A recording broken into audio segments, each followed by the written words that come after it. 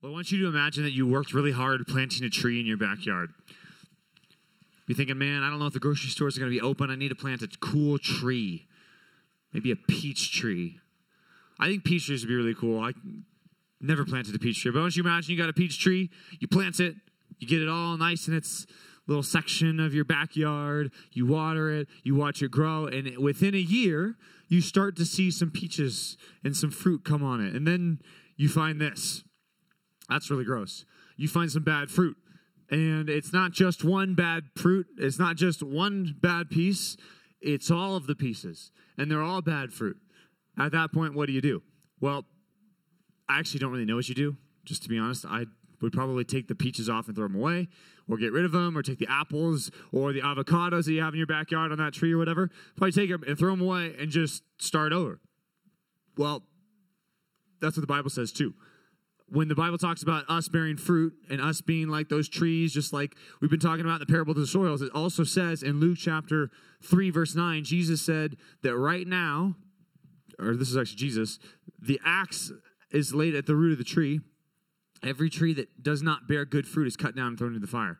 Actually, John the Baptist said this, and what he was talking about is people who claim to know God, people who claim, he's talking to a whole group of people who they claim that they knew God. He says, but it's only the people who've really repented, and not just the people who say they've repented, but the people who bear fruit in keeping with repentance. Those are the only trees that God is not going to cut down. That's the idea. God's going to come and cut down every tree that doesn't bear good fruit. And if your tree, so to speak, your life bears fruit that looks like this, just know that God promises he's going to come and cut down our trees. He's going to cut us down. It might sound really harsh. The book of Hebrews 12:14 says, without holiness, no one will see the Lord. Without good fruit, nobody's going to see God. It doesn't mean that you've got to earn holiness and earn a bunch of good fruit to see God, but people who are right with God, who trust in Jesus, those are people who bear good fruit, and those are people who are holy. The whole point of this weekend, going over the parable of the four soils, is I want you to identify which one you are. But it's not just good enough for you to identify which one you are. If you're the hard soil, or the shallow soil, or the thorny soil, or the good soil. That's not the entire point of what Jesus was trying to say. He was certainly wanting to teach them where they were at, but he also wanted them to be the good soil. The same thing's true of you. I want you to be this good soil. And the good news is, even though you can't make yourself the good soil, you can ask God, and God can make you this good soil. God can make your heart soft. That's why I keep talking about our hearts being soft to listen to what God says. And through his word, he says that all of you have the opportunity this weekend, tonight, tomorrow, whenever we have an opportunity to be saved from our sin. He doesn't promise necessarily that we're going to have tomorrow, but as long as we are on this earth, he promises that if you call on the name of the Lord, he'll be saved. Now, you'll be saved. That might seem like something that's a good deal because you think, well, I could just do it later. I could just do it tomorrow. Notice what Jesus says. He says, I'm coming, and I'm going to come, and I'm going to cut people down like a tree. So the reality is we don't know when Jesus is coming back. We also don't know when our last day will be. So I don't want you to bank on asking God to soften your heart later. I want this to be something that happens now. This is going to be the last sermon you hear for a while with this group together, with this group in person. We're not going to be doing that for the next couple weeks. We're not going to be having the narrow in the same way. You're not going to be in your small group exactly the same for the next few weeks. So I don't want you to think that business as usual is going on, and because it's not. But also, I don't want you to think that you can keep pushing God off and keep saying, I'm not going to become a Christian. I know we've been talking about that all weekend, but I want to take you back to this guy, the sower who's throwing soil on the ground. He throws it on a lot of types of ground, and there's one type of ground that's good ground. You can think of it as, this dark, thick soil that is just really good and really deep, and you could just have a whole field full of it. The Bible says that some of us are like this soil, that when the seed is thrown on us, when the gospel's preached to us, we receive it with a good heart, we understand it, we seek to do what it says, and then we bear fruit. The idea of fruit, right? Sometimes we talked about going to the grocery store, which if you go to the grocery store and try to buy stuff that was grown in the ground, it's called produce, right? That reminds me of the word produce, spelled the same. Have you noticed that? Produce and produce, right? One's just a noun and one's just a verb, right? Anything that is produce has been produced. Does that make sense? It's been produced from the ground is usually what we mean by that. They're plants, or not plants, they're vegetables and fruit, right? That's produce. That's the idea. Well, God wants to produce in you, if you're a Christian, he wants to produce in you good works. That's a shorthand way of saying it. That he wants you to live like a Christian, and when you do, that's called fruit in the Bible. And that's where Jesus says, I want you to bear fruit. We've been talking about fruit and vegetables and trees, and you might be thinking, well, I don't even get all this stuff. Well, Jesus is using these as illustrations and analogies to talk about the way that you live, the good deeds, the good actions, the repentance that you show. That's fruit. Look what he says in Matthew chapter 13. I'd love for you to turn open in your Bibles. I want you to see this. Matthew 13, verse 23. We're just going to cover one verse this morning. That's all that's left for us. Covering this fourth soil. I want you to know how to be the soil, and also, if you are the soil, what your job is right now. Look at it. Verse 23 says, as for what was sown on good soil, that represents the good heart, right? The heart that's ready to hear what God says. This is the one who hears the word and understands it, okay? This is interesting. So they don't just hear the Bible. They don't just hear the gospel. They hear it and they get it, all right? If I were to tell you, hey, I want you to explain the gospel to me. Tell me how to be saved. And if you're like, well, I'm not sure, like, I don't know. Well, that should tell you right here that you might have heard the word, but that doesn't mean you understood it. Okay? That's the two steps right here. Hear the word and understand it. Now what happens to this person?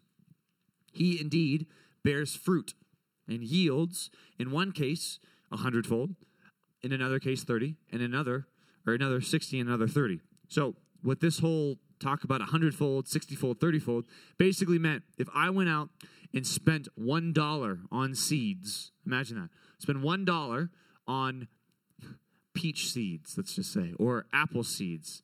I don't even know how many I could get for that much.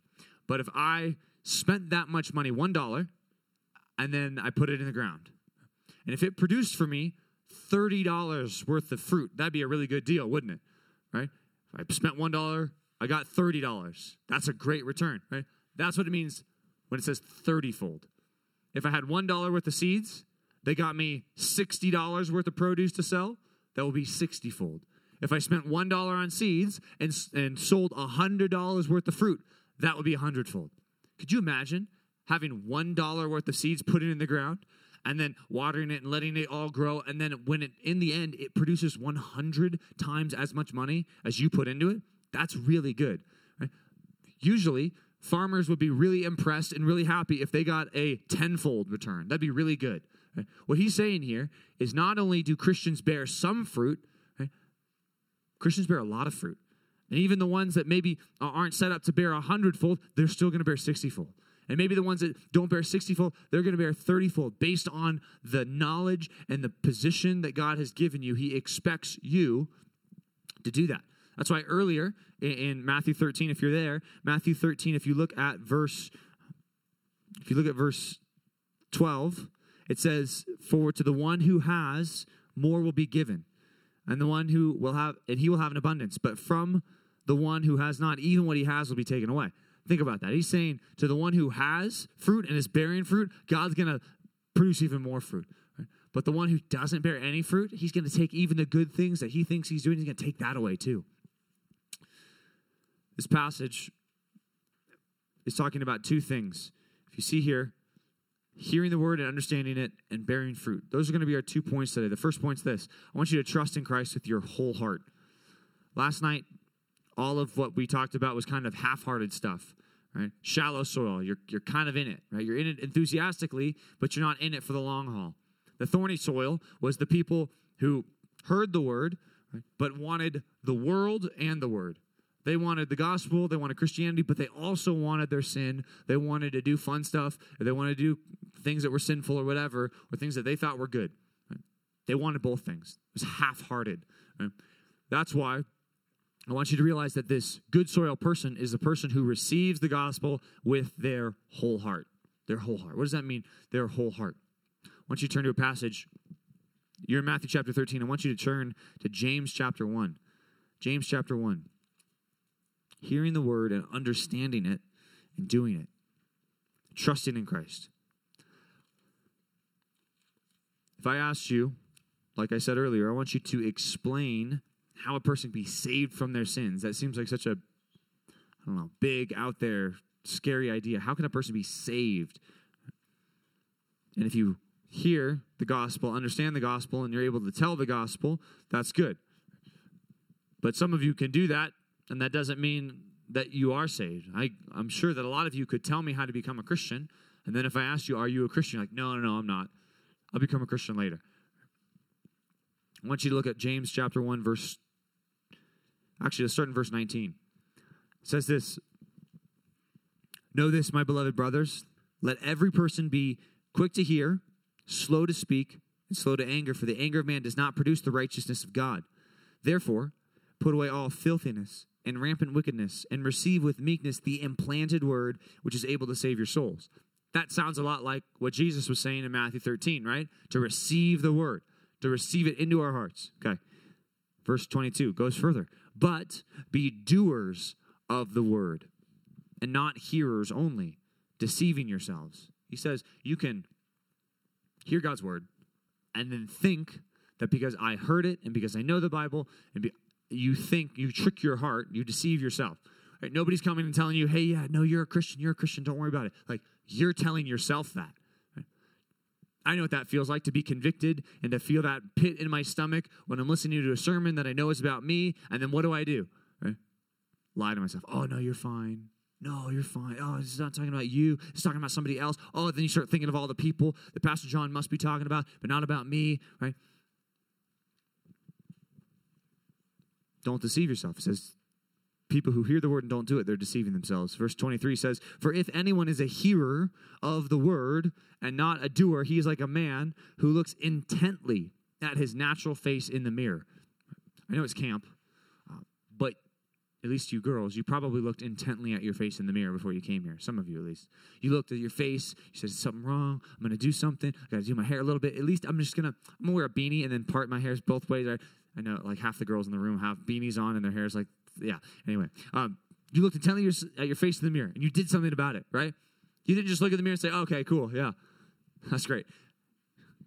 Hair's all crazy, right? You got the bed head, you got that little lump, that little ridge that happens up here.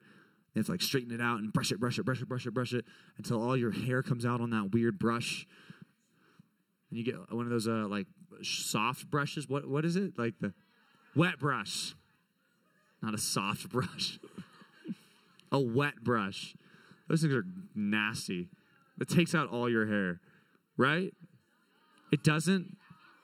It looks okay. My wife's looks like it takes out most of her hair. But maybe that's just how your hair comes out. My hair, I feel like my hair doesn't come out like that. Maybe I'm going to say that and I'll go bald one day. So there you go. Then you'll have the last laugh. That's right. Thank you, Joel. Joel just got excited back there. When you look at your face, you do something about it if there's a problem. If there's no problem, just cool. Let's go out of the house. Right? What it says right here is that the word of God is like a mirror that shows you what's wrong with you, and then it leaves you with an option. It leaves you with an option of either doing something about it or saying, that's not a pimple. No, that's not a pimple. I had this weird thing on my nose. Maybe you've seen it this week. I don't think it's a pimple, but it just has like started bleeding. It's like one of those things, like right here, if you see it, it's right here. When we were getting on the bus, like it totally started bleeding. And I got so mad. I'm like, oh no, like it's gonna get on my white sweatshirt. Right? I don't think it's a pimple. Maybe I need a medical professional to look at it. It's like when you cut yourself and then like it keeps bleeding. Anyway, when you look at yourself in the mirror, have you ever tried to convince yourself that's not a pimple? No, that's just oh no. Oh, that's a pimple. Oh, and then you try to pop it too early. And then it messes up your face and it looks all red. All right, you'll get there. This sermon works for high school students. It's like, oh yeah, I remember when I did that. Yeah. Anyway. If you try to convince yourself that there's not a problem, that is a problem. That's not smart. Smart thing to do is deal with the problem as soon as you see it. That's what he says right here. Look at verse 24. You're back in James. James 1:24 says, "For this guy, he looks at himself and goes away and at once forgets what he's like." Right? For people who go to winter camp, they know that they should become Christians, and then immediately when they get back home, they forget, oh yeah, and then they just go on their day-to-day life and forget about it. It says, but the one who looks into the perfect law, the law of liberty, and perseveres, being no hearer who forgets, but a doer who acts, he will be blessed in his doing. Look at verse 26. Wasn't even planning on going this far, but it says, if anyone thinks he's religious, if anyone thinks he's right with God, and does not bridle his tongue, but deceives his heart. Right? Interesting. Even if you think you're a Christian or you want to convince yourself you are, right? Notice how the Bible keeps saying, well, what do you do? What do you do? What do you do? What do you do? You probably heard me preach about this, but you can't become a Christian based on what you do. Right? That's not how you step in. That's not how you go from non-Christian to Christian by doing some things and now I can call myself a Christian. That's not how it works at all. But just know this. There is not a single person in this room that is a real Christian who does not obey God's word. Period. If you don't obey God's word, you're not a Christian. That's the simple way you can put it. You're one of these other three of the four soils. Right? I think that's why Jesus gives four soils, because most people are not the fourth soil. They're not. What the stats in America say is that 1 out of 3 of you in this youth group are the good soil. And 2 out of 3 of you are one of the bad soils that will go off and live your life and leave the church. That's what the stats say right now in our country. 2 out of 3. Think about how freaky that is. That's terrible. That means either you or the person to the right or your left. One of you is a real Christian. And it's not simple like that, like math, right? But that's what the stats say. Right? Imagine that. That's what the stats say. That is, to me, that's really scary. And that's why we're preaching through this series in the four soils, because I want you to know which one you are, and I want you to do God's word today. Not next week, not when you hear like today.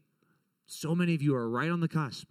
And if you would just give up your sin, if you would just become doers of the word and say, okay, I'm going to live for Jesus today. I'm going to trust in him. I've always kind of trusted that, like, if I do good stuff, like, that'll make me a Christian. No, like, today, trust in Jesus, and he'll save you. Another passage I want you to turn to, John 15. We're going to turn to a couple of passages this morning, not just have them all on the screen. John 15, Jesus gives another illustration about himself. I want you to see how, in this illustration, as you can probably see on the screen, he is going to call himself a tree, a branch, a vine. This is a different illustration, so he's not trying to say the same exact thing, but he does talk about bearing fruit. In this situation, Jesus says, I'm the tree and you're the branch. He says, I'm the tree and you're the extension. Right? I'm the vine and you're the branches. You can kind of see on the screen that there's a vine action going on there. That's a big cluster of grapes. That's the fruit he's talking about that's on a vine. Imagine he's that vine, that row, and then Christians are the extension of him. That's what he's going to say. Check out John 15. Look at verse 1. He says, I am the true vine. Reference to the Old Testament. And my Father is the vine dresser. Okay, he's giving an illustration. The vine dresser is the gardener. Okay, the person who comes and tends to the garden and cuts off some branches and makes a way for other branches. That's what he's talking about. He says, every branch in me that does not bear fruit, he takes away. And every branch that does bear fruit, he prunes. Right? We don't use that word very much, but prunes, what that means is to harm it. Okay, that sounds weird, but to harm it in such a way where it will bear more fruit.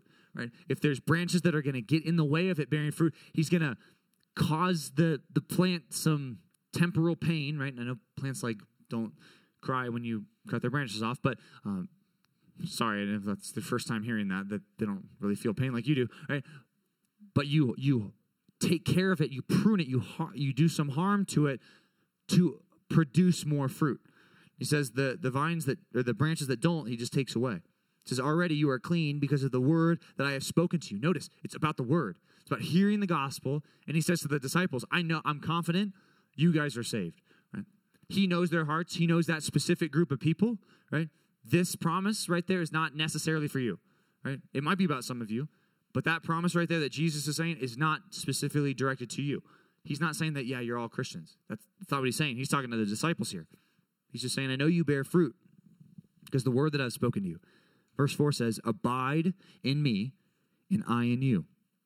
As the branch cannot bear fruit by itself unless it abides in the vine, neither can you unless you abide in me. Imagine you take a branch of a tree, you lop it off, and you put it in your backyard. Is it going to start growing more fruit? No, it's not. It's not going to keep growing fruit if you take a branch off, set it next to the tree on the floor. Or not the floor, it's the ground. The floor is inside, the ground is outside. If you never thought about that, okay. You put it on the ground, you put it on the lawn, in the backyard. It's not going to keep like producing all these good fruits year after year. It's just not going to do that because it's dead. Or it's going to die. It's in the process of dying. Because you can't bear fruit unless you're connected to Christ. That's what it means to abide in Christ. The word abide means to stay. But what do you mean stay? Stay in Christ.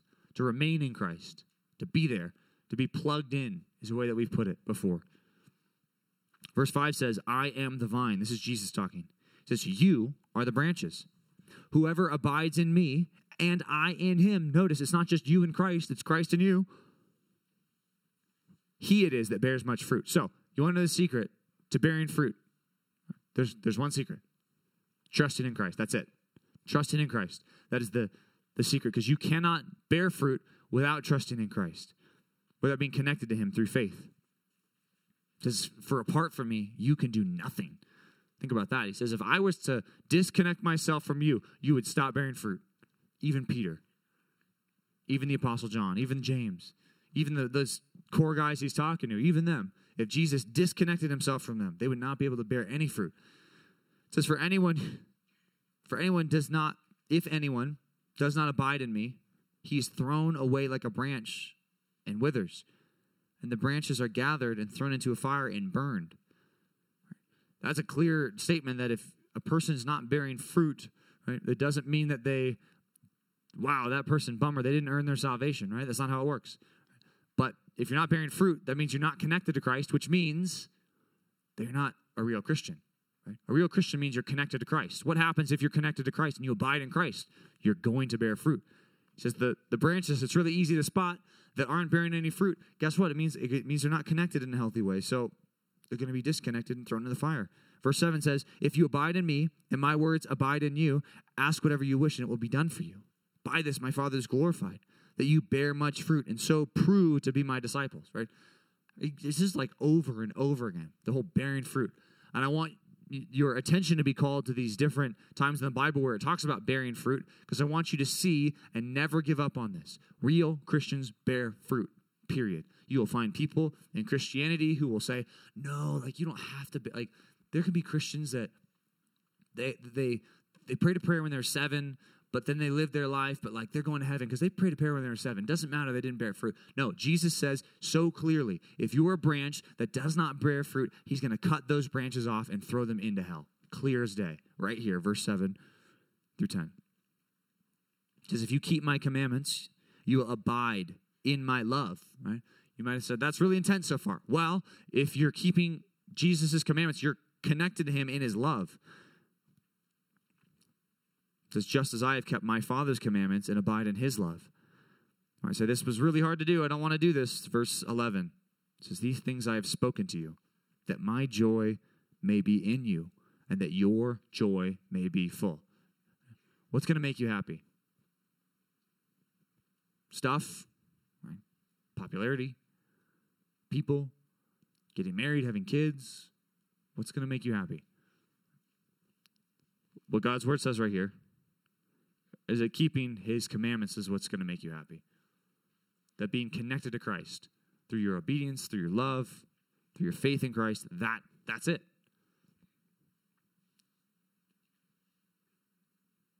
And if you don't believe it, you don't believe it, right? It's right there. Some of you might say, yeah, I believe that, but the way that you live, just like we've been talking about, might not match up with that. Trusting Christ, being connected to him. Back in Matthew 23, that first part said hearing and understanding, right? Trusting, turning into trusting, and then bearing fruit. This is point number 2. I want you to follow God's word with your whole heart. Trust in Christ with your whole heart and follow God's word with your whole heart. Not a divided heart, not a heart that's loving this, loving that. Your love for Christ, it needs to be the top. It needs to be the thing. Bearing fruit. It happens when you hear the word, you understand the word, and then point number 2 is when you act on the word. When you follow God's word with your whole heart. I want you to turn to one more passage. This passage right here. Galatians chapter 5. You might know it. Galatians chapter 5. The one about the fruit bowl. with the strawberries and the cherries. Those are the only two fruits I see in there, so it's not a really cool fruit salad, but it's something. Beats a donut. Galatians chapter, yeah, I know. Sorry, it doesn't really beat a donut. If you go to some donut places, they have this on top of the donut. So you can have both. Galatians chapter 5, check it out. Verse 22. Another time the Bible talks about fruit, and it's actually talking about the same thing, which is awesome here. The fruit of the Spirit, you might have heard. Galatians chapter 5, verse 22 says, but the fruit of the Spirit is, and then he gives a list. He says, but he just listed a whole bunch of what he calls the fruit of the flesh. He says things that people do that if they're going to live for me and live for myself and live for my own success and pleasure and popularity, these are the things that they're going to do. These are the attitudes they're going to have. These are the heart motives they're going to have. And these are the actions that they're going to do. Sexual immorality, impurity, sensuality, idolatry, sorcery, enmity, strife, jealousy, fits of anger, rivalry, dissensions, envy, drunkenness, orgies, and things like these. That's what he says. He says people who live in their sinful lives, that is what they're going to do. That's what's going to happen. And those are the things they're going to do. That's a fruit of the flesh. If that's what you're going to live like, that's what you're going to do. If you follow your heart, you're going to be angry, you're going to be an idolater, sorcerer, enmity, strife. Notice how much of this is like relationship conflicts. Enmity, strife, divisions, fits of anger, jealousy, all those things. Those are people not getting along. Right? Other things are indulging their sexual appetite, sexual immorality, impurity, sensuality, all three of those. That's the fruit of the flesh, when people do what they want to do. Now look at verse 22. This is the fruit of the Spirit. People who have God's Spirit in them, these are their heart attitudes and their actions. The first one is love. Love. Think about, what does that mean? Love.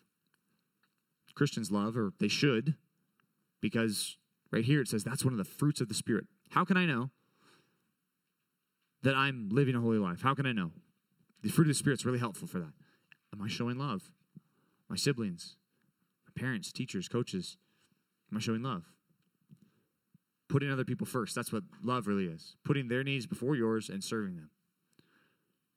Or is it all about me, me, me? Second one is joy. That's a fruit of the Spirit, joy. Really being genuinely and lastingly happy because of things that are bigger than your happenings, things that are bigger than your situations. And that's what joy is. That you can really be full of joy. And I don't even want to use the word happy because it's different, but that's the best word I can use, happy.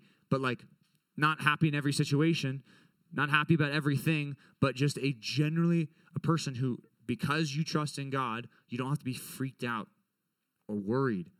That's joy. Next one, along the same lines, peace. Am I anxious? Panicky?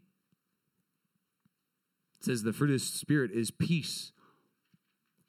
That because you set your mind on the truth that no matter if you contract a virus and die, or you never go back to school, or you stay in 8th grade till next year, I'm going to be at peace.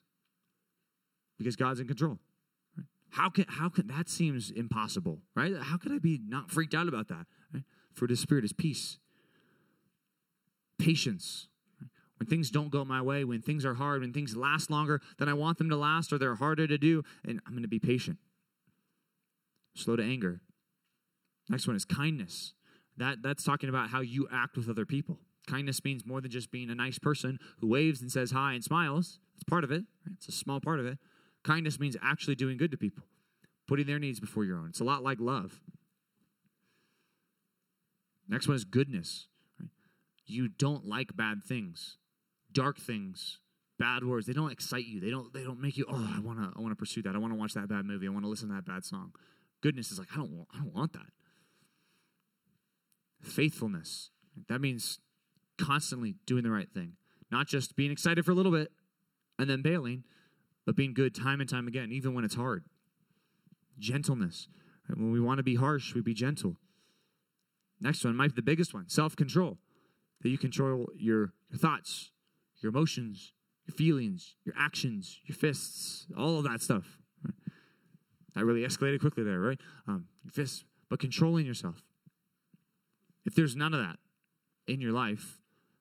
You're not showing these fruits of the Spirit, and when you look up at the top, you're like, wow, actually, when it comes down to it, yeah, there's a lot of strife in my life, a lot of fighting, a lot of divisions, a lot of envy, me wanting stuff other people have, and a lot of jealousy, a lot of me pursuing whatever I want to do, whatever makes me feel good, a lot of laziness, a lot of idolatry, me putting things above God, me thinking, yeah, I'd rather play my video games and read my Bible, a lot of that, right? Idolatry, putting stuff above God. Saying I'd rather do this thing than go to church, right? Putting things above God. If there's a lot of that and not a lot of love, joy, peace, patience, kindness, goodness, faithfulness, gentleness, self-control, I want you to assess that again today. Think about that. It says, against such things there is no law. It doesn't mean there's no rules, no speed limits. Right? If you're a loving person, right, you don't have to follow speed limits. That's not what it's saying, right? What it's saying is, if you do all of those things and you do them well, that's all that it takes to live a godly life with people. That's what it is. That's the law. And those who belong to Christ, verse 24, have crucified the flesh with its passions and desires. You've taken your sin. You've taken your planned on sin, right? Some of you think, oh man, the reason I'm not repenting is because I want to do sin in the future. Taking all of that and saying, I'm going to crucify it. Right? Some of you wear crosses. Some of you know what a cross looks like. It's that T-looking thing. Right? It's where Jesus died. Think about it. What is a cross? What does it do? Right? It kills people. It's a torture device. Right? It's like a machete or a knife or an electric chair or a guillotine. Big knife that drops. It was designed to kill people. Right? So when we say we crucify the flesh, that means you take all the bad, sinful desires you have and say, I'm going to give those up and I'm going to crucify them. I'm going to watch them die. Let's watch them die. Just remove myself from those and take on these things. Love, joy, peace, patience, kindness, goodness. Verse 25 says, if we live by the Spirit, let us also keep in step with the Spirit. Let us not become conceited, provoking one another to anger or envying one another. That's good fruit. I want us to look for that good fruit. And I think many of you are the good soil. And those of you that are the good soil, you can see this fruit. And maybe ask your leader if they see this fruit in you. Sometimes it's hard to see it in ourselves. It's a helpful thing to ask our leaders or ask our parents, hey, I've been professing faith. Are you seeing any of this fruit? Like, I want to see this fruit. Have you been seeing it? And hopefully, if they're honest with you, they might say, I don't see it. And maybe for some of you, they'll say, yeah, I am seeing it. I knew how you were before, and now you're acting different. Right? That's encouraging. I want you to think about this. Ephesians 2:10. You don't have to turn there, but you can write it down. Ephesians 2:10 says that Christians are God's workmanship, the thing that He made. Right?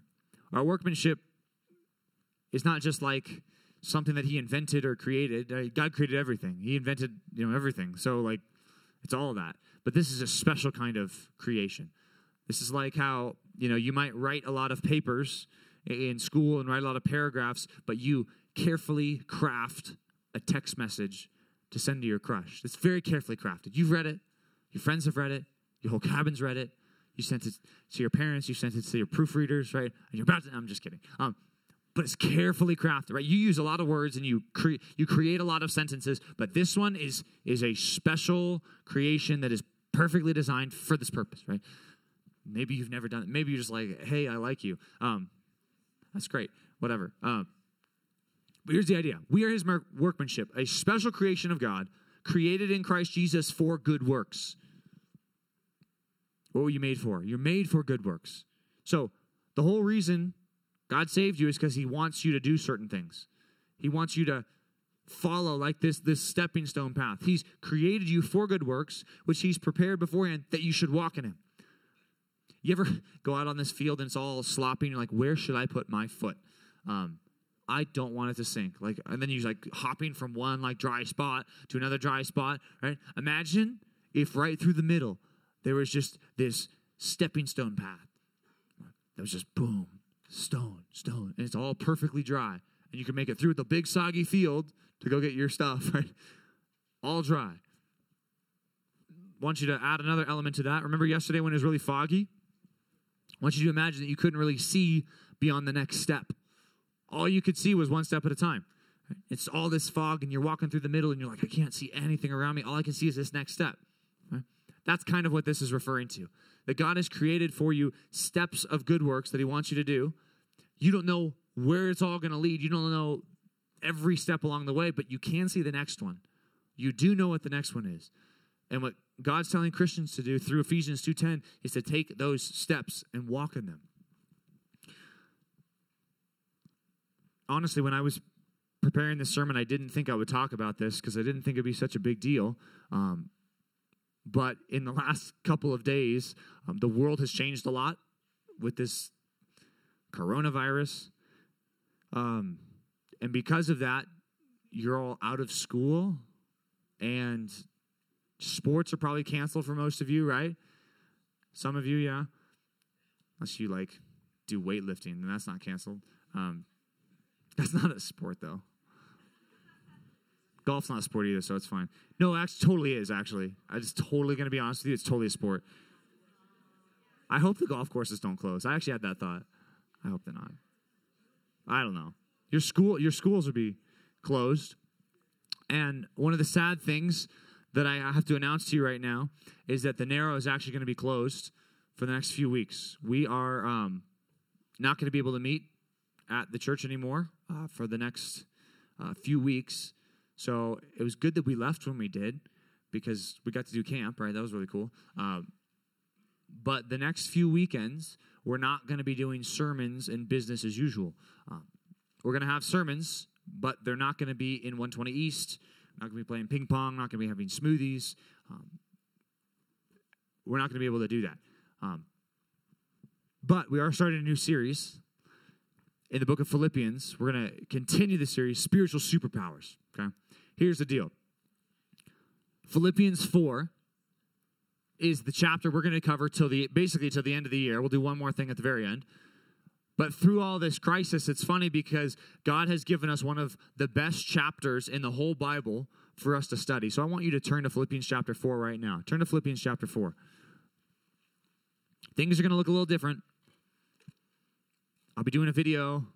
Maybe I'll be in my house. Maybe I'll add some fun elements. Maybe Alexandra will join me. Maybe I'll be eating macaroni and cheese. Maybe I'll grow out my facial hair until we have TNN again. Dude, that would be so funny. I don't want to do it, though. Do it. Okay, yeah, now that Diego said it, I'm doing it. No promises.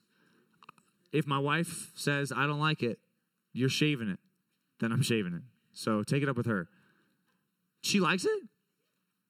Okay. Oh, man, now I'm stuck. Now I'm in trouble. Can I at least, shave my neck, though? I don't like that. My wife says yes. So there you go. What am I even turning to? Philippians chapter 4. You ever turn in your Bible? It's like camp. You're just like, where am I going? What did he say? Philippians chapter 4. I want you to read verse 2. Check it out. It says, I entreat Euodia and I entreat Syntyche, two ladies in the church that were really important. He says, I entreat you, I command you, agree in the Lord. It says, yes, I ask you also, true companion, help these women who have labored side by side with me in the gospel, together with Clement and the rest of my fellow workers whose names are written in the book of life. Right? This fellow worker, right, is Epaphroditus. Remember how we talked about how he was carrying the letter and he got all sick and he recovered and they thought he was going to die and all that stuff, right? That's what happened to Epaphroditus. Now Epaphroditus got this letter and Paul says, hey, we got to find a nickname for Epaphroditus. It's just too long. Sorry. What? EP. Hey, EP. Epaphroditus. EP. Hey, EP. You gotta help these two ladies who are important. It says they're so important that they actually worked in sharing the gospel with Paul and Clement, who became a really famous pastor after Paul died. It says, tell them to agree. The first spiritual superpower we're going to talk about next week is unity. You can have unity, which is a spiritual superpower. The world is not united. People have a really hard time uniting. Usually they unite around things that they don't like about another group of people, right? So I guess you can unite in some forms, But the Bible says that Christians can have unity that is, it's almost like a superpower. That you can get groups of people who hate each other, groups of people who don't even like each other. And maybe you've grown up, and maybe that person that you've grown up with at our church, you've always been an enemy with. The Bible says that you can be their best friend if you're in Christ, and if they're in Christ too. Look at verse 4. We're going to keep reading. This is sermon number 2. This is in 2 weeks. It says, rejoice in the Lord always, except for when coronavirus is happening. No. It says, again, I will say rejoice. Right? Christians, we're supposed to rejoice always. Always. Good times, bad times, health, sickness, rejoice in the Lord. Always. Again, I say rejoice. Let your reasonableness be known to everybody. The Lord is at hand. You want your rejoicing to be part of your reputation. You want people to know that, yeah, Christians, they rejoice even when times are hard, even when times are bad. The Lord is at hand. Verse 6, do not be anxious about anything except for coronavirus. No. Do not be anxious about anything, but in everything, by prayer and supplication, with thanksgiving, let your requests be made known to God. It doesn't say, don't worry about anything because there's no issues. Don't worry about anything because, there's no problems out there. You know, Bob Marley, don't worry, be happy, right? No, that's not what he's saying. He's actually saying, right, there's plenty of things to worry about.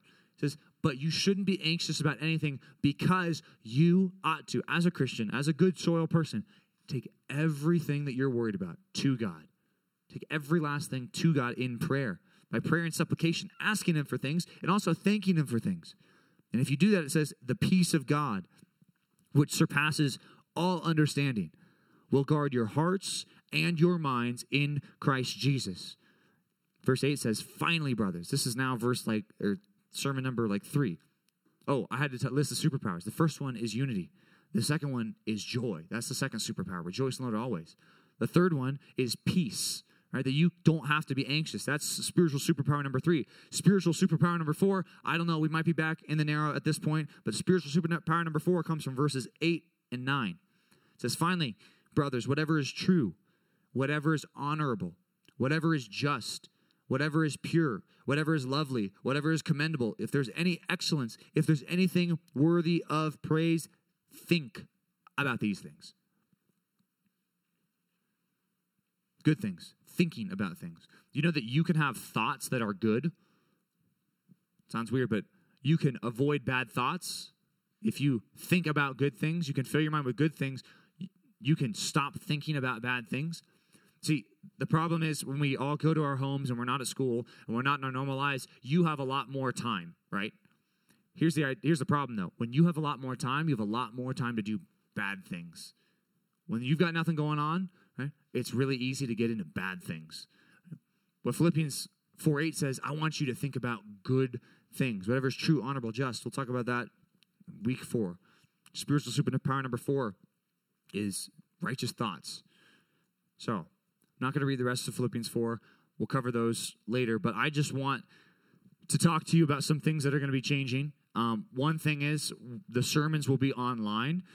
So I'll be posting stuff. It won't look like me standing at a pulpit. It'll probably look like me at a kitchen table or at my house or my office or whatever. That's what it'll look like. We won't have TNN this week. We'll reassess on that and see when we can meet on Wednesday nights for TNN. Not sure when that's going to happen yet. But something that you have that I want every person in this room to be in, if you're not, is that those DBR group chats, okay? You know how you're just like, I don't have time, right? Guess what? No excuses now, right? No excuses. I got time now, right? Here's the deal. I want you to use those DBR group chats to do more than just talk about the daily Bible reading. What I want you to do in there is I want you to talk about what you're doing today, right? Just what you're doing today. I might even throw something to the guys like, dude, I'm hanging. I'm at home. Just had mac and cheese. Made myself some mashed potatoes. I want you to talk not just about what you're reading in the Bible. I just want you to talk about what you're doing. Because that's interesting. And your friends want to know. And if your group chat turns into a meme battle, that's okay. I'm fine with that. Right? Just know this. They never go away. So, yeah, I know. You added me to a meme group chat. There's another thing that I want to talk about. If you're in Train, I'm going to be doing videos for Train. So that'll continue. That'll all be the same. Yeah. Also, what I want to talk about, this is a little different, is because we got a lot of time, I think one of the cool things we can do is take advantage of all the time we have by memorizing some Bible verses. So I'm going to work on something that I'll announce later about some Bible verse memory challenges that I'll have going, that if you do, when the wave passes, that we'll do some fun stuff if you can get all those verses memorized. So I'll let you know about that later. But I don't want you to be afraid. I don't want you to be freaked out. I want you to do what Philippians 4 says, is to pray. When you're freaked out, pray and act. Right? There's a lot of things that we can do to try to keep ourselves healthy, right? Don't lick your hands and stuff. I don't know. Stuff like that. All right, guys. We're going to talk in small groups. I want you to think through, for some of you, if you think I am a good soil person, and I know that because I've been showing these fruits of the Spirit, we're going to read from John chapter 15 again, Galatians 5 again. We're also going to turn to Ephesians 2:10, and I want us to think through some of the good works that God has prepared for you beforehand, right? In this weird time. What are some good works that I can do that I know God wants me to do when I get home? And when I mean get home, I mean really home, right? What are some things I can do at home that'll be pleasing to the Lord? So let's pray for that. Let's pray that God would help us figure out those things and help us do it. So let's pray. God, I'm so thankful that you've kept us safe up here. I know it feels like usually we take that for granted, or at least a little bit more for granted than we have this weekend. So I pray that we continue to be thankful for every good gift you give us. We know that every good and perfect gift that you give is, it's all you. So we appreciate that. And I pray that these next couple weeks, as life looks a whole lot different, that we would grow closer to you than we ever have, that we get rid of our excuses and get rid of our reasons for why we don't spend time in your word and we don't pray. I pray that we just get rid of those excuses. And as we do that, and as we adjust to life being a little bit different for a while, I pray that you would help us trust in you. For some of these students, I know that they've never trusted in you for salvation, and they might be freaked out, and they ought to be. If we're not friends of you, if we're your enemies, we're not in a good place. There's nothing we can do to convince ourselves or deceive ourselves or to say that we're not having a problem. We do have a big problem. Pray that those students would turn from their sins and follow you for the rest of their lives. Pray that they make that decision to trust you this morning. That they wouldn't wait till we get on the bus. They wouldn't wait till we get home. But they'd make that decision this morning, and they'd talk to their leaders, and they'd pray with their leaders, and they'd ask their leaders insight on their lives and their assessment of their spiritual fruit. Pray that you'd help us do this. In Jesus' name, amen.